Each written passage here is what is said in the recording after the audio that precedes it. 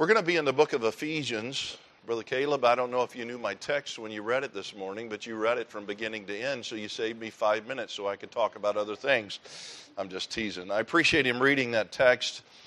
This morning, as we have already in Sunday school been talking about God's expectations of us in our relationships in the home, between the husband and wife, between the mom and the dad and the children, how we are to honor our parents. We talked about that. The last couple of days up in Pigeon Forge, we've been speaking specifically about the marriage relationship.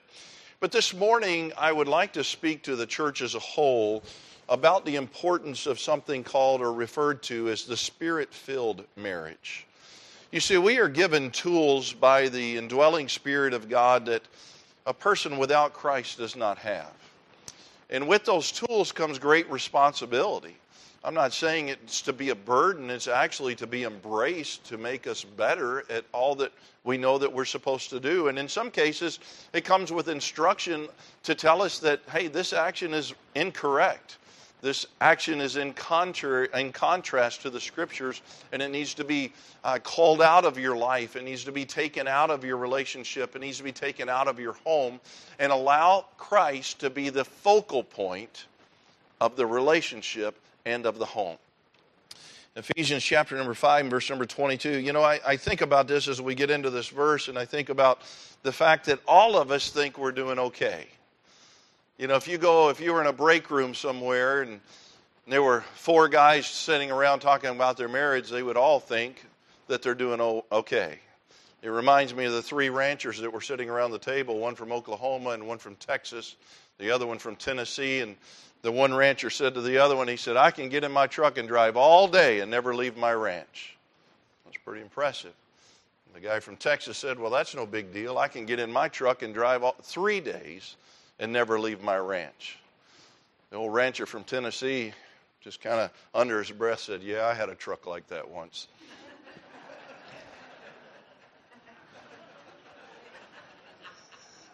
It really is about our perspective, amen? The truth is, all of us fall short.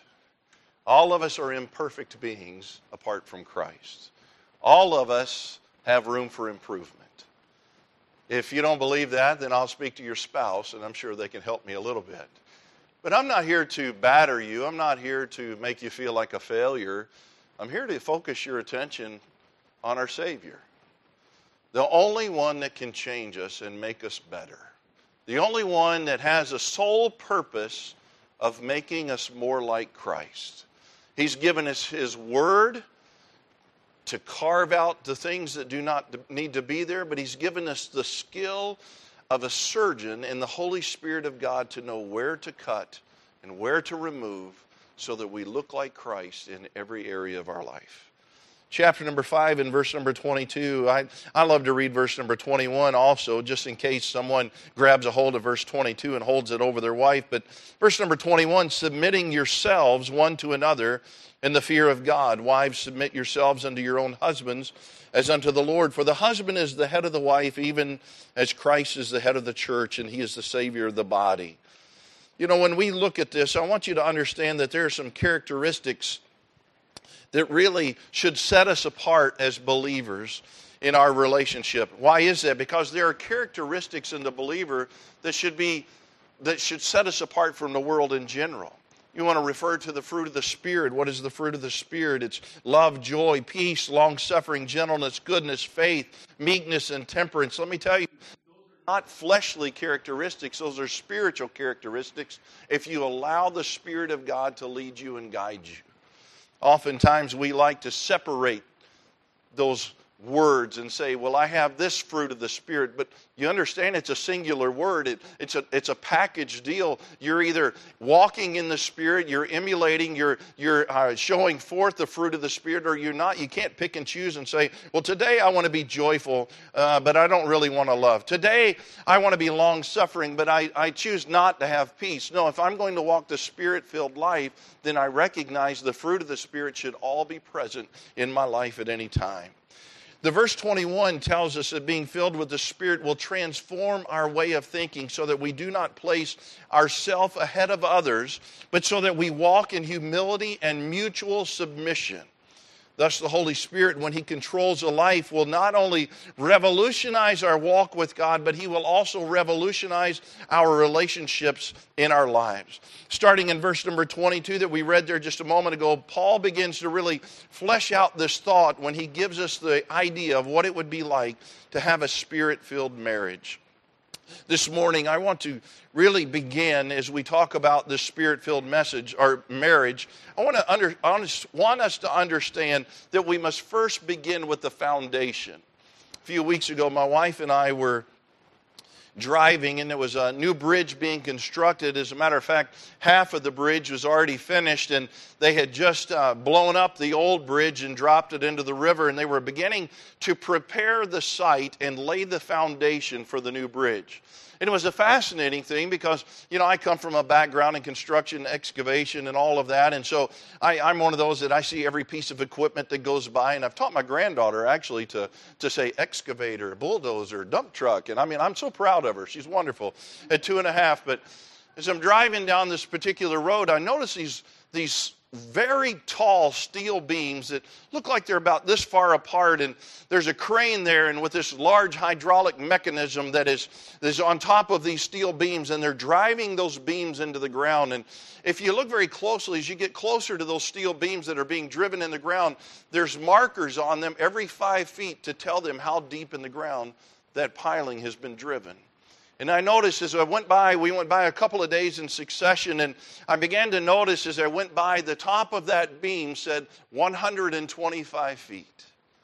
I could only see about 30 feet of it. But it was telling me that beam had already been driven into the ground some 90 feet. They still had 35 more feet to go. What were they seeking to do? They wanted to make sure that the pilings, that the support beams for that new bridge were sitting on a firm foundation, and so they were driving those steel beams all the way to the bedrock so that bridge would never move. The Zilwaukee Bridge in Saginaw, Michigan, many years ago, it's just an engineering phenomena. But I remember they were talking about how that the foundations were not done correctly, and before the bridge had ever been completed, the bridge had already sunk in the ground several inches. And it was damaging the alignment with the other piers. Why? Because the foundation had not been set appropriately. If we are to understand God's intention for our relationship in marriage and for our relationships in our home, we need to understand that the foundation must be sure. The foundation must be settled, and it must be on something that is as solid as bedrock. And that can only be through the Lord Jesus Christ. The Lord is mentioned in these verses that Brother Caleb read for us earlier at least 14 times. And it seems clear to me that God is the essential foundation of this strong marriage. Psalm 127 and verse number 1 says, "Except the Lord build the house, they labor in vain that build it. Except the Lord keep the city, the watchman waketh but in vain." So this verse is teaching us that the truth that every endeavor in life must be based or centered on our relationship with God. I spoke in Sunday school about the relentless pursuit of God in every area of our life. There's no exception. You can't remove your fishing hobby or your woodworking hobby or your raising your kids or your Little League baseball or your community softball. You cannot separate those things out from your relationship with God, but your relationship with God must be so sure and so settled and so firm that it permeates every area of your life, and everyone that sees you and everyone that's around you, they'll say, there's something different, not weird, something different about this person, and I want to be around them. They may not even understand why they want to be around you. Have you ever had that kind of person in your life where you just want to get a little closer to them? Because there's something special. It's kind of like when God's blessing that person you go to church with, and maybe your prayers have been a little dry for a while, but God's blessing them. What do? You're kind of like, let me share a prayer request with you. Amen? Several years ago when we came off the mission field, we were in Michigan just trying to get our feet on the ground financially, and was working in a church. My wife was teaching in a Christian school, and I was seeking some other employment, so I took a job at a farm, a large farm, about 7,000 acres.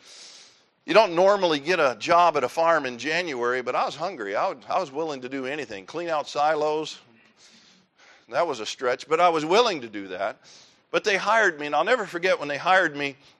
Spring came, and it was a dry spring, and God had already nurtured some relationships. The first day I was there, this Lutheran family said, "Hi, now you're a preacher, right?" And I said, "Yes, sir." And he said, "Well, I've got something specific I want you to do." And I said, "Okay." He said, "I want you to put a verse of the week over the break room every week. Just change the verse, put a verse of the week so that we can focus on."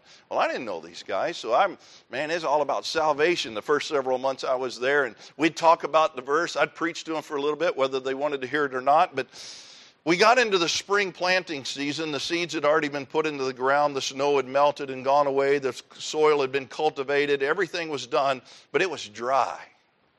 And I'll never forget my boss coming to me. He's a couple of years older than I am. His name was Mark. And he said, "Brian," he said, "I know you're a praying man." He said, "Would you pray that we get some rain?" I said, "Well, I'll tell you what, I'll do better than that. I'll tell my wife to pray for rain, because when she prays, things happen." I meant it with all honesty. And he kind of chuckled. And so I told my wife, I don't know if she ever prayed about it or not, but about 3 weeks later, it had rained for like 14 days in a row. And he said, hey, Brian, do you mind asking your wife to stop praying for rain? We really need to get into the field. You know, the idea there, and we've joked about that for years, even since I haven't worked there in a number of years now, but from time to time we keep in contact, and many of them got saved. This was just a wonderful thing that God did in that time that I was there, but we still keep that relationship, and we'll joke about it. And I'll say, "Hey, is it dry this year?" He said, "Yeah, but don't ask Chris to pray for rain." Amen. The idea is that Christ is so much the focus of our life that others can see it. We're not doing it for show, but God shining through us is so evident that others will say, "Man, I don't have what they have." I'll never forget it when I went to Pensacola Christian College, grew up in church, grew up, around other people. And, you've talked to my Sunday school teachers and school teachers, it might be a different story, but I'm preaching today. But I wasn't that bad of a boy, but there was something wrong in my heart. I didn't know what it was. Brother Jones probably remembers this time in my life. I was really searching spiritually. And I'll never forget, I got to Pensacola Christian College, and I was in a room with a man named Steve Bryan. And Steve Bryan was from Juniata, Michigan, in the Christian school there. And, man, he was just that guy that was like, he never did wrong. I don't think he ever had a wrong thought. He was the most reverent, holy person I'd ever met. And I'm just like, man, I am in the wrong room. We're like oil and vinegar. This is not going to work. Not that I was bad, but when I compared myself to him, I was like, man, I am not like him. Then I met his cousin. His cousin's name was John Thompson. John was just this bubbly personality. He was the best goalie there in the soccer on campus in the intramural sports, and just had this bubbly personality and this smile. And I'm around Steve and I'm around John, and I'm like, something's wrong with me. And it's funny because I hadn't seen John in some 30 plus years. And recently back in November, I was preaching at Ambassador Baptist College in their chapel. And John Thompson walked up to me. He and his wife had just moved and taken a position on staff at Ambassador. And I said, "John, you didn't know this because I've never seen you. I didn't know how to get in touch with you. I hadn't really pursued it. But I said, John, you lived a life in front of me that God used to show me that I needed to be saved." You see, my friend, there are people in this world, some of which may be seated here today, that they're doing the best they can. But you living a Christ-like life before them is identifying something different that's missing in their own life. And it's one of the greatest joys in the world. I wish you'd seen, it was a humbling experience for John for me to tell him this, but I wish you'd seen the smile. I know he was smiling on the inside because God had used him to reach a man that he didn't see for over 30 years that was there preaching in chapel. And I know there was just a joy on the inside of him thinking, God, thank you for making a difference in me that other people have noticed.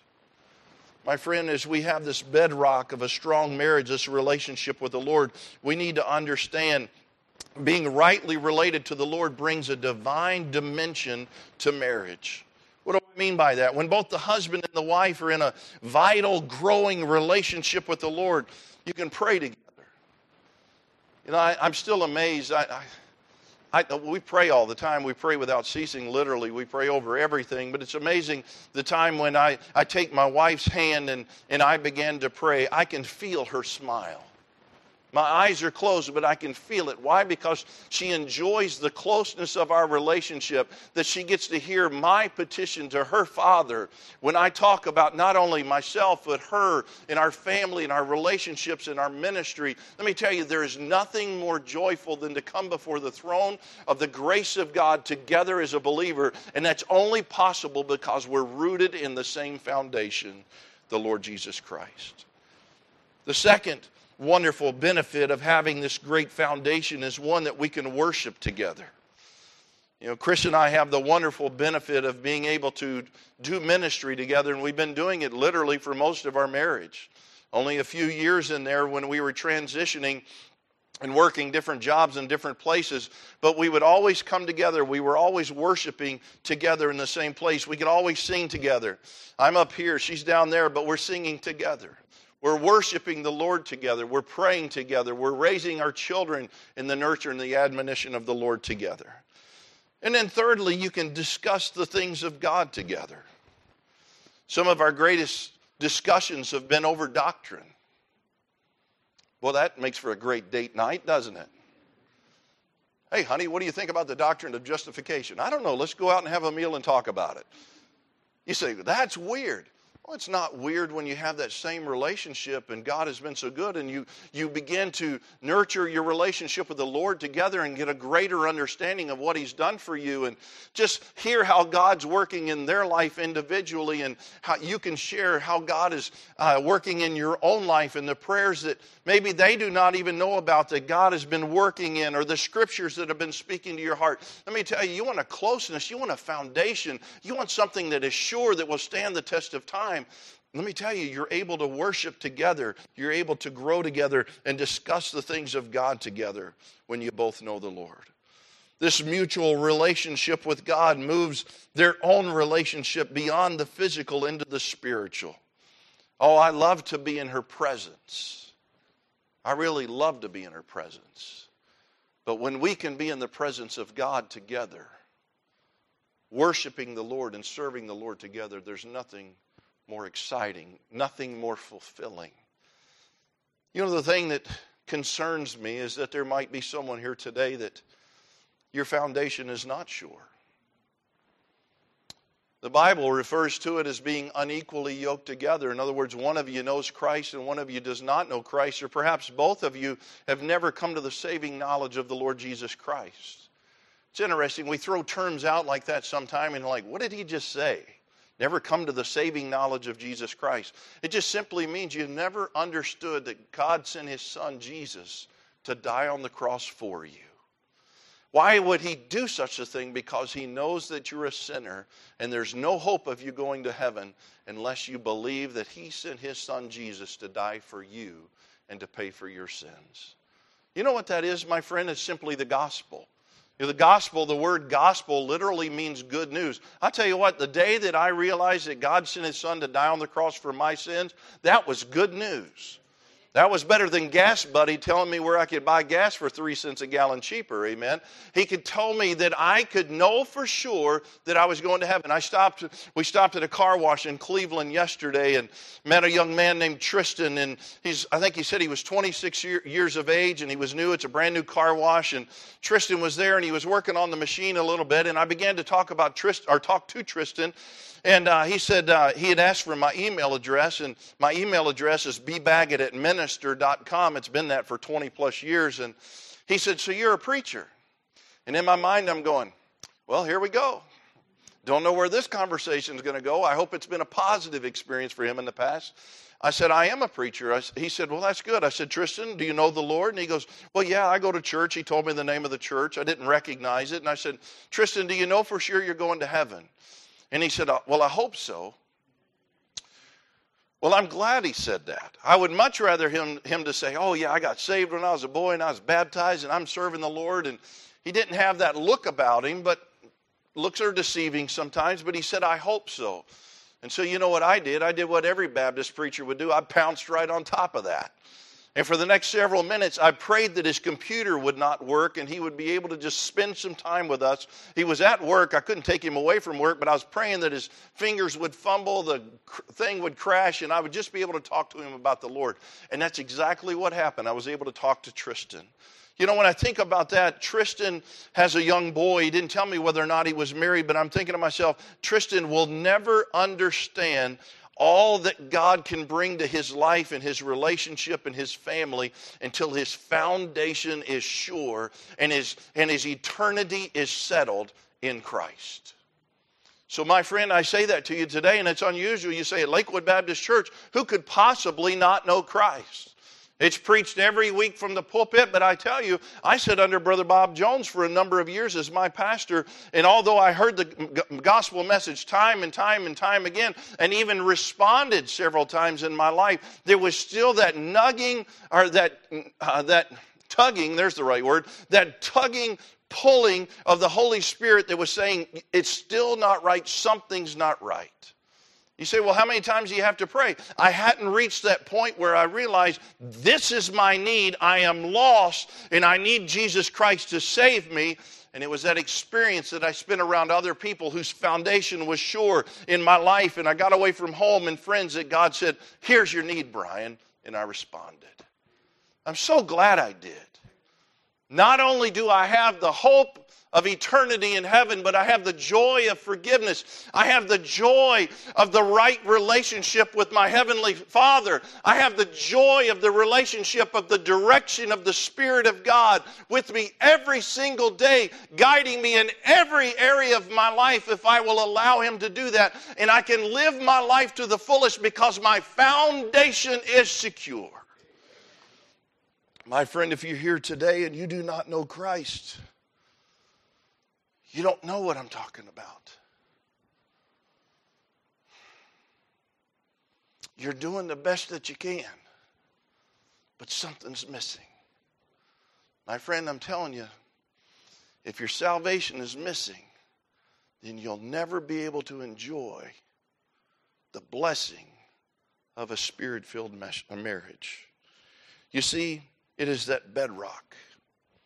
If they were to build that bridge in that town that I was discussing earlier where they're driving those steel beams in, but let's just say the workers said, hey, we want to save some of this steel. We want to cut some cost. This river's never flooded to this area. This ground is stable enough. This ground will hold this bridge. And they decided to cut some corners. It would never stand the test of time. The bouncing of the heavy trucks going over day after day, and the dump trucks and the semis just pounding and pounding and pounding, the foundations would begin to crumble. And that's exactly what will happen to a marriage that is not founded on the bedrock of salvation. The second thing I want to discuss this morning out of the scriptures is simply the basics of a strong marriage. If you know your foundation is secure, then what do? I want you to understand there's several non-negotiable essentials that stand as these pillars. These are things that will hold that marriage strong, will take you through the storms and the trials of time. We see them first of all in verse number 25 of this chapter. It says, husbands, love your wives, even as Christ also loved the church and gave himself for it. It says there in verse number 28, it says, so ought men to love their wives as their own bodies. He that loveth his wife loveth himself. You know, this love, when we speak of love, we're not talking about the kind of love that you watch on television. We're not talking about the kind of love that you see in movies. We're talking about the kind of love that only comes out of a strong relationship between man and wife because it's based on the love of the Lord Jesus Christ. You know, guys, we often think that we've got this love thing under control, but did you see what God did here under the inspiration of the Holy Spirit of God? He preserved for us how to love our wives. We think, well, I know how to love my wife. But he says, no, you don't. You don't need to love her the way you think you need to love her. You need to love her the way you love yourself. That's different. What do I mean by that? There's not a man in here that can't go to the mirror and go, I still got it. There's still abs in there somewhere. It looks like one big ab, but they're still in there. You know, a man can look at his arm in the mirror and go, oh yeah. You know, later he'll pick up that weight that he so easily moved years earlier, and he feels like an arm just stretched 3 inches. But on the inside, he can look and he goes, I know how to take care of myself. I know what kind of truck I want. I know what kind of gun I want to carry. I know what kind of deer rifle I want. I know what kind of boat I want. I know what kind of fishing lure I want. I know what my garage needs to look like. I know the tools that I want in my box. I know what kind of box I want. I know how to love myself. And that's why God said that. He said, so ought men to love their wives as their own bodies. Then I need to pay attention, man. I need to understand that I need to love her. I need to make sure that she feels as loved as I feel loved by my own self. This kind of love is to be mutual. You know, in 1 Corinthians 7, verse number 1 through 5, it talks about it even flows from a deeper, more spiritual kind of love. I'm going to come down off the platform for a moment. When we're talking about this love, and the foundation is founded on the Word of God and my relationship with God, there's going to be times when the Spirit of God is going to say, hey, dude, you messed up. What you just said to your wife was unloving. And we'd think to ourselves, no, it wasn't. Because we're thinking about it the way we think about it.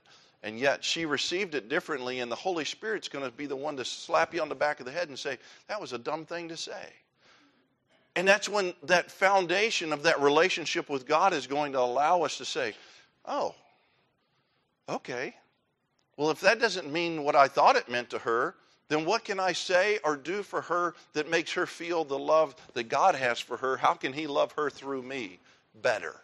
You see where that foundation comes in, that relationship with the Lord? I'm working on that relationship with the Lord to the point that I'm listening, I'm intently listening to the voice of God under the inspiration through the Word of God, and I'm thinking, I need to love her and she needs to love me in a way that God wants them to be loved.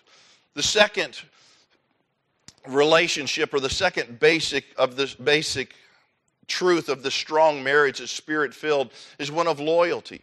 Verse number 31, look at that verse. It says, for this cause shall a man leave his father and mother and shall be joined unto his wife, and they two shall be one flesh. Loyalty speaks of the law of leaving and cleaving. It was what God expected of the first married couple. Genesis 2 and verse number 24. And it's what He expects of every other married couple. When a man and a woman are married, there's a fundamental shift in their relationship to others. How do we know that? Because we study the Scriptures. Our foundation is in the Word of God. And we understand if it's in the Bible and it's written specifically to us in our relationship with our marriage, then there's something that we need to take note of. We need to understand that if we are to be loyal to one another and loyal to the Lord, when He says leave and cleave, there must be a reason for it. Anybody that's been in the ministry any length of time and done marriage counseling, you understanding the ministry, or this mindset of leaving and cleaving, is paramount of importance in a relationship. Let me illustrate. After I catch my breath. When I would do premarital counseling, sometimes it was somewhat humorous. They come in and they're just all, oh. You're just like, time out. I can't handle any more of it. Turn the air up in here or something. You know, we got to get through this. We've got all of these lessons to do, and you're just Google-eyed at each other. And we would go through it, and they would anybody in here done marriage counseling, here's what they say. Oh, yeah, we know that. Oh, yeah, we know that. Oh, yeah, we know that. Oh, yeah, we know that. Oh, yeah, we know that. And you're like, why are we even in here? They know everything. So this is what I would do. I'll say, okay, after the marriage, and I made them go through all the lessons, and after the wedding, I would say, 1 month from now, my wife and I are going to take you out to dinner. And the purpose for that is now they're married, but now they're going to pay attention. Now they have 30 days together. Oh, yeah, that's marital bliss, but there's been a couple of bloopers. It's been a couple of glitches. So at the 1 month mark, we get together, and it's funny, I don't say anything. We just say, hey, guys, you still love each other? Oh, yeah. Do you still like each other? And they go, yeah. Well, tell me, what's happened in the last 30 days that's taken you by surprise? And suddenly, they start bringing out things that we talked about in detail that they said, oh, yeah, we know that. Oh, yeah, we know that. But now they're like, what was that again? Not only would we meet them on the 30-day mark, but on their 1-year anniversary or they're close to it, we would take them out to eat. And the reason I bring this up is because I would say in 9 out of 10 of those times, there always came up an issue with an in-law. As those issues began to come out, it was amazing to me. I went back and I read this principle of leaving and cleaving, and I went, I guess that's why that's in there. It's important for you to establish your own home. It doesn't mean that you cut your family off for life. It just says, hey, I'm an in-law now, or an outlaw, however you want to look at it. I was an outlaw when I married into her family. I'm an in-law because other people are marrying into ours now. But now as an in-law, I have a responsibility to not meddle. I have a responsibility. I've trained my kids to turn to the Lord, look to the Lord. Now I have to let them do that. And I have to trust them to follow the Lord and allow the Lord to lead them like He did me. It was funny when I was having a conversation with someone recently. My son is seeking to take his first pastorate now. And I was talking to another fellow my age, and he was going, well, he needs to do this, and he needs to do that, and he needs to do that, and he needs to watch out for this in his finances. And I started laughing. He goes, what's so funny? I said, I'm remembering when you and I were that age. I said, and we had none of those things together. And he went, oh, yeah, you're right. That's why I think God just doesn't want us to meddle sometimes. Follow that principle and allow the Lord to lead you and to guide you. Be loyal to one another. Guys, the last thing you should ever say to your wife is, my mama does this.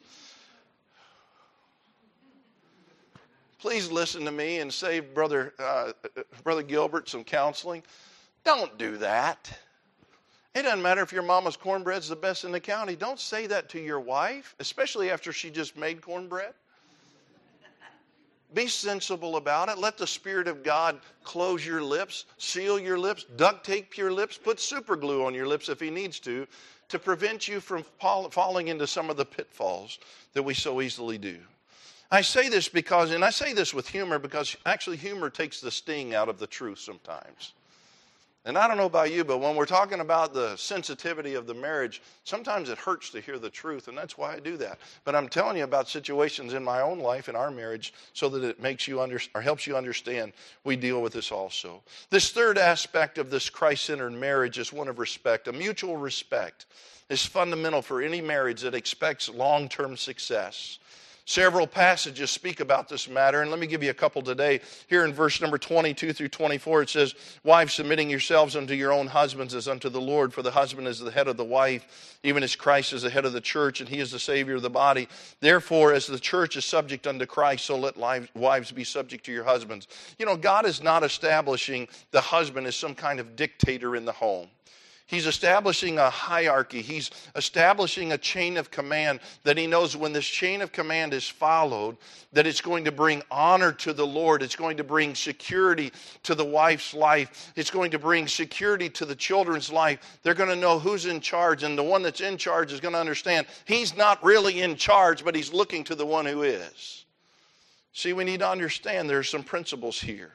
The husband is not to demand submission from the wife. If you look at verse 22 without considering verse 21, you're doing yourself a disservice. You're doing your spouse a disservice. You need to understand, she is a child of God as much as I am, and I need to treat her as just like the Lord would want His daughter to be treated. I need to speak to her in that way. I need to love her in that way. I need to communicate with her in that way. I need to, guys, you understand this word, you need to respect her in that way. We understand that because of our firm foundation in the Word of God and our relationship with God, the guiding hand of the Spirit of God. I say this to you before I move on, that the reason some wives have a hard time submitting to their mates is because the man is anything but Christ-like in his love for her. Oh. The time that I'm like, honey, I think we need to do this. And I feel a little resistance. I need to check my own spirit, not hers. and say, am I following the Lord? Because if she's following the Lord and I'm following the Lord, there should be no resistance. If I'm submitted to the Lord, I'm submitted to her, those relationships are intact, then I should expect us to be in agreement when God is guiding us. I didn't say that there wouldn't be questions. Hello? There'll be some questions, but it's not resistance, it's not a submission, it's a mutual respect and an understanding that God is working through both of us. And guys, let me help you out here. She's going to bring some things to the table that you never thought of. And you need to think of those things. Amen, Brother Brian. Guys, I know you're the one saying amen, but you got really quiet right there. Well, you're telling my wife that she can help me. Yes, that's exactly what I'm doing. You know, verse number 28 and 29, so ought men to love their wives as their own bodies. He that loveth his wife loveth himself. For no man ever yet hated his own flesh, but nourisheth and cherisheth it, even as the Lord the church. He is to nourish. He's to bring to maturity. A godly husband helps his wife reach her fullest potential in God. It's not about her just helping me reach my full potential, but I need to understand God has a plan for her as well, and I want her to reach her full potential, and God is going to work through me to make that a possibility. But I can only understand that, I can only be used of God to fulfill that when my relationship is remaining firm and planted and centered in Him. I'm to cherish. The idea of to cherish is to soften with heat. Now, some of you guys just got the torch out. I'll soften her up. No, that's not what it's talking about. The husband is to give tender love to his spouse. The primary want and need of most women is this tender love. They need to feel loved and they crave special attention. They need time, attention, a sense of security. A loving husband can easily provide all these things to his wife. Why is that? Because the Spirit of God will direct us.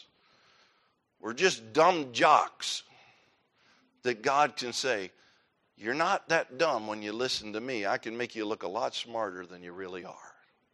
Would you listen to me? The idea of faithfulness, Ephesians 5 and verse number 31 says, let all bitterness and wrath and anger and clamor and evil speaking be put away from you with all malice, and be ye kind one to another, tender-hearted. The idea that I want to be faithful to my wife, I want to be kind to her, I want to be tender-hearted to her, and she wants to be that way with me. She needs to know that I am going to be with her unto the end. Amen? How is this possible? How are these basics ever fulfilled in our marriage? Well, they're not unless our bedrock is firmly planted in Him. Our foundation is founded on the bedrock of Him. I come back to this, my friend, this morning. If you're here today, and it doesn't matter if you're married or not. If you're married, then I hope you're listening. If you're not married, I hope you're listening. Because if you hope to get married one day, you're going to have all of these responsibilities. It's better for you to know them now than it will be to learn them later. If you are married this morning and you say, I realize I'm imperfect, that's a good place to be, because now the Spirit of God can help you overcome your shortfalls. You know, when somebody drives by you and they're motioning for you and they're pointing back at the back of your car, you start looking in the mirror and maybe you pull over and you get out and you check and you realize, oh, I have a tire that's going flat. Aren't you grateful for that person that brought those things to your attention, saved you perhaps from an accident? You know, that's what the Spirit of God does with the preaching of the Word of God. He starts pointing at get your attention. Now you stop the car for a minute and you focus in on what could they possibly be pointing at, and the Spirit of God says, hey, you need this. I do believe that there could be somebody here this morning that, honestly, you're not hooked into the foundation of the bedrock of Christ Jesus. Right now, in your heart, if I said, do you know for sure that you're going to heaven? You want to say yes. If I ask everyone to raise their hand, you would raise your hand, but you know there's a question in the back of your mind because the Holy Spirit is waving at you and saying there's something wrong. And there's a stop in your spirit and you're saying, Is there something wrong? Am I not saved? Do I not know that I'm going to heaven? And the Holy Spirit of God right now is saying, you need salvation. You need me. You need me as a bedrock. My friend, I want to ask you today, and I'm going to ask everyone to bow their head and to close their eyes. No one's looking around. Just me. You're sitting there with your head bowed, and why do we do that? For privacy, for you to be able to respond without anyone else knowing. But if you were to say, if I said to you right now, do you know for sure you're going to heaven? And right now in your heart, you feel the Holy Spirit waving you over, saying something's wrong here. If you sense that in your spirit right now, would you raise your hand and let me see it? No one else? I see your hand. Thank you, ma'am. You put your hand up immediately. Someone else. No looking around. Someone else says, something is wrong. And God's knocking on my window today. He's knocking on my heart. And I hear him. And I'm concerned. Here's my hand all over the auditorium. Someone else. I remember the day that God did this in my own life. It kind of shocked me. It surprised me. But he identified my need to be saved. Anyone else right now before I move on? I want you to just raise your hand so I can pray for you. I'm not going to embarrass you. Someone else that's here, you say, Brother Brian, I know for sure that I'm saved. I've got that settled. But maybe I haven't driven the pilings deep enough in my relationship with my spouse. And I feel like the foundation of my marriage is weak. Maybe you've been married so long that the foundation weakness has begun to show as cracks and wear and tear and unevenness and instability. And you say, Brother Brian, I need to revisit this. The Holy Spirit is waving me over right now, and he's saying, you need to get your relationship centered on Christ. You need to pursue your relationship with Christ like you never have before, and your family's future depends on it. You say, that's me, preacher, this morning, all over the auditorium. Would you raise your hand? I see your hand. I see your hand. Someone else, I see your hand. Thank you. Someone else, I need to drive the pilings deeper. I need to be Christ to be the center of my relationship. All over the auditorium. Let me see your hand. I see yours. Thank you. I'm glad I waited. Maybe you're here this morning and you say, Brother Brian, man, I thought we were doing pretty good. But today I'm simply reminded that I'm an imperfect being. And I need to work on my relationship with Christ so that my other relationships can be stronger. Here's my hand, Brother Brian, all over the auditorium. I see your hand. Thank you. I see yours. I see yours, yours, all over the auditorium. I need to work on my relationship with Christ. That's my prayer today. God's speaking to my heart. Here's my hand, preacher. Will you pray for me? In just a moment, I'm going to pray. And then after we pray, the invitation is going to be given. The piano will play. Brother Andrew will sing softly. I want Christians to remain silent. We're going to stand with our head bowed and our eyes closed. We're going to stand to make it easier for those that raise their hand to be able to move and come forward to the altar and pray and say, God, today I want to be a day of difference. I want today to be a day of change. I want today to be a day that the foundation pilings are driven deeper, that I'm settled on the bedrock of Christ. I want to know for sure that I'm going to heaven. And so you're going to come in just a moment. It's not going to be an embarrassing thing. No one's going to look around. But we're going to take the Bible and show you how that you can be saved, how you can trust Christ, how you can establish that foundation in Christ if you'd simply come.